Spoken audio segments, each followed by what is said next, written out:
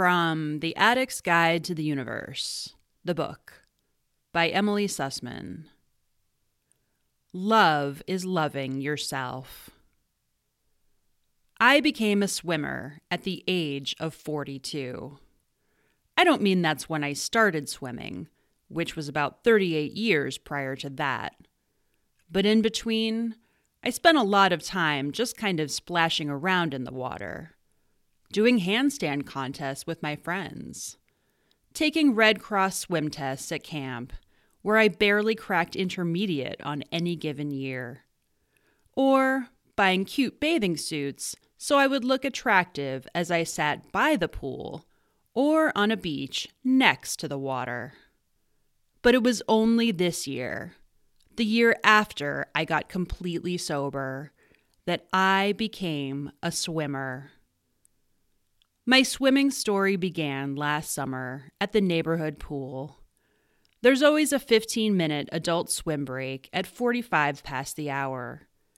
As soon as the lifeguard's whistle shrills, the hordes of shrieking, splashing kids have to get out. There might be a couple moms who stay in and chat in the shallow end, but otherwise, the water goes flat and still during those 15 minutes. Until I started swimming. I remember the day last June when that whistle blew and everything changed. I was sweltering, sitting there in the sun, as I watched the pool go from turbulent to tranquil in under a minute. The water would feel nice and cool, was my first thought, which was followed quickly by my second thought. If I get in and swim, then everyone will look at me getting in and swimming. Those types of thoughts, the old, "Oh, I wish I could, but I can't," were not unusual for me. But what I did after that was, I got up and swam anyway. As I made my way towards the pool, I willed myself to look past the masses who were stretched out on deck chairs. I walked past the moms, the dads, the kids, and the older women with skin like oiled leather. Nobody cares, I repeated to myself in my head. Nobody's looking. I lowered myself in. The water felt just like it looked, cool and blue and absolutely wonderful. It felt so good that I didn't stop there at waist deep. I wanted in, all in. So I submerged myself in that wonderful water, and I started out for the deep end. And that's how I started swimming, in 15-minute increments during adult swim. Just an easy breaststroke up and down the length of the pool, keeping my head above water, still wearing my sunglasses. Nothing too ambitious. After all, I didn't consider myself a swimmer then. But man, did I love the feel of the water. It was cool and it was welcoming, and it was wonderful to be in it on a hot summer day. As those little swim breaks went on, I found I loved other things about the water too. I loved the way my muscles could stretch beyond their usual range of motion as I flexed my arms, my legs, even my spine underwater. I loved how just the right stroke could propel me in a smooth, weightless glide forward. I loved that I could be active or I could be still, and the water would always accommodate me, unconditionally. Then, in the last 2 minutes before all the kids came bounding into the pool again, I'd float on my back, the sun baking my face as I watched the treetops swaying against the deep blue of the sky. In those moments, the rest of the world dropped away. I was suspended, held aloft in a crystalline moment in time. I didn't just love the act of swimming. As strange as it sounds, what I really came to love was the feeling of being myself in the water. This is better, way better than getting high, I thought, for the first time since I stopped getting high. When Labor Day came and the neighborhood pool closed for the season, I didn't want to stop swimming. So I started taking my kids to a rec center across town that had an indoor pool. If they got distracted, going down the slide or playing games, I'd sneak off to the lap lane and swim for a few minutes before they started calling my name again. Pretty soon, that wasn't enough either. I longed to really swim, more often and for longer periods of time. I didn't want to be just a dilettante little paddler, or a pretty pool rat on a deck chair, or a mom chatting away in the shallow end. I wanted to be a swimmer. But I couldn't convince myself that I was just yet. Not after the humiliating day when I tried to swim a length of crawl and had to stop less than halfway through, coughing and spitting and gasping for air, my arms and legs protesting madly against the whole body exhaustion that literally sunk me. The experience was humbling, but it also gave me the push I needed to make a decision about swimming, this thing I loved so much. Was I willing to let myself make mistakes in the name of love? Was I willing to do hard things in the name of love? And most importantly, was I willing to believe in myself in the name of love?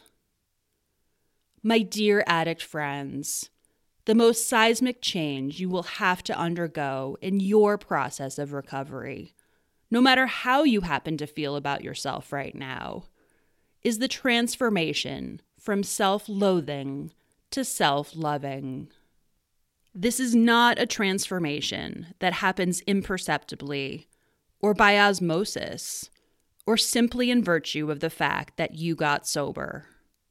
Self-love is a rock-solid foundation for living that recovering addicts have to build brick by brick every time you make the choice to defy fear and act on behalf of your true self.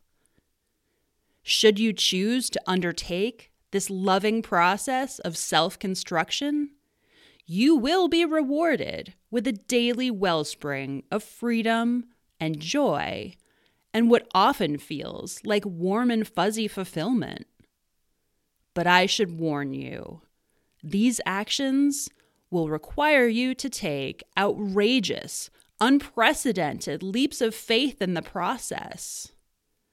That's because liberating yourself from self-loathing means an end to the destructive reign of fear as your master and all the unhappy, life-limiting conditions it suffocated your true self with. Your deliverance from fear puts a new leader in charge, one that conspires only to help your true self connect, create, and contribute to the limitless life you've got, making the most of your existence in the limitless world around you. Unlike fear, unconditional love would never in a million years dictate that you be a perfect person, or have an unblemished past, or demonstrate a quantifiable history of success in order to go after what you love. Unconditional love demands absolutely nothing but your grudging consent that you get out of your own way in order to walk your own road of love, which beckons sweetly, gently to your true self. You may be hearing that siren song of love already, urging you to nurture a particular relationship, or pursue a different career path, or simply to keep walking the path of sobriety and recovery. Or, let's say, honing yourself into a finely tuned swimming machine. Putting self-love into practice is not easy, but it is simple. It consists of one little phrase that makes all the difference. One that you will have to repeat over and over to yourself. You can call it an affirmation if you like, but I prefer to call it what it is: the truth. That simple, self-loving phrase is yes, I can. I know. Yes, I can shamelessly contradicts the brainwashing fear has done to you in the form of no, I can't. But once you choose to walk the road of yes, I can, you have access to a power beyond your wildest dreams. Power that's yours for the taking. Power that gets stronger and stronger inside you with each successive yes, I can. I'll remind you that this is the same power of unconditional love that allowed addicts like you and me to get sober together as we connected to a source of acceptance and hope we could have never given ourselves through the darkness of our addict shame. The only difference is that this form of unconditional love is called self-love, because this time it's you who's choosing to give yourself that same acceptance and hope. Yes, I can is the hopeful choice I made about swimming, even after accepting the reality that I didn't really know how to swim. Yes, I can is what got me to join a gym near my house that had a lap pool where adorable but distracting children were never allowed and where serious, intimidating swimmers swam. Yes, I can is what gives me the audacity to go to that pool and swim for an hour every day, even on the days when fear dogs me with its many manipulative thoughts, all intended to prevent me from going swimming. Thoughts like, I don't feel like swimming today. I don't have enough time to swim today. I have more important things to do than swimming. I can't imagine making it through a full hour of swimming today. All the serious swimmers in the pool will be looking down on me when they see me swim. Or the old self-loathing standby, I'm still so terrible at swimming. Yes, I can is what gave me the courage to attempt my first half length of crawl in that pool since that disastrous attempt at crawl back at the rec center pool. Yes, I can is what gave me the persistence to keep swimming just half lengths of crawl every day and to start watching YouTube videos about how to swim crawl so I could improve my stroke and my breathing. Yes, I can is what helped me achieve the swim I had today, 3 months after that first disastrous attempt at crawl. The swim where my lungs felt strong and expansive, instead of on the verge of complete collapse. The swim where I exhaled in the water, where I was supposed to, and breathed in when I came up for air, instead of the other way around. The swim where my arms and legs moved in some semblance of crawl-stroke harmony, and did not feel like they would fall off my body in exhausted protest.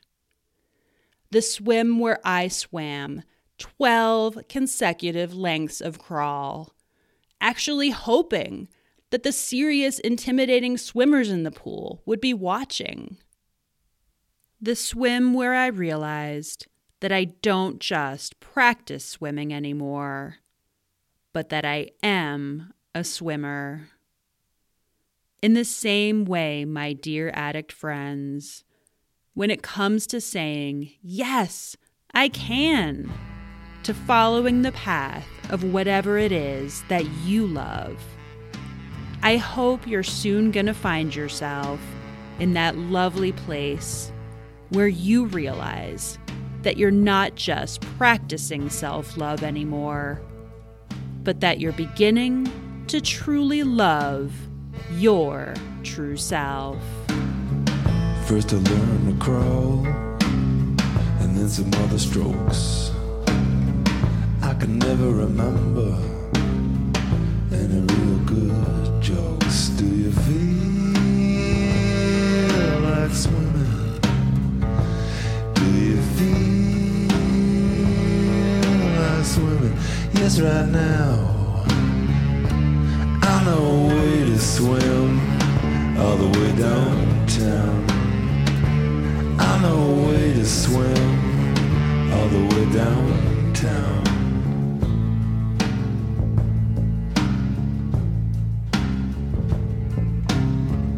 It's a lot like swimming, first time over your head. It gets easier when you move your arms and legs. And for air you lift your head. Why don't we try it right now? Yes, right now. Yes, right now. Well, I know a way to swim all the way downtown. I know a way to swim all the way downtown. Well, I know a way to swim all the way downtown. I know a way to swim all the way downtown.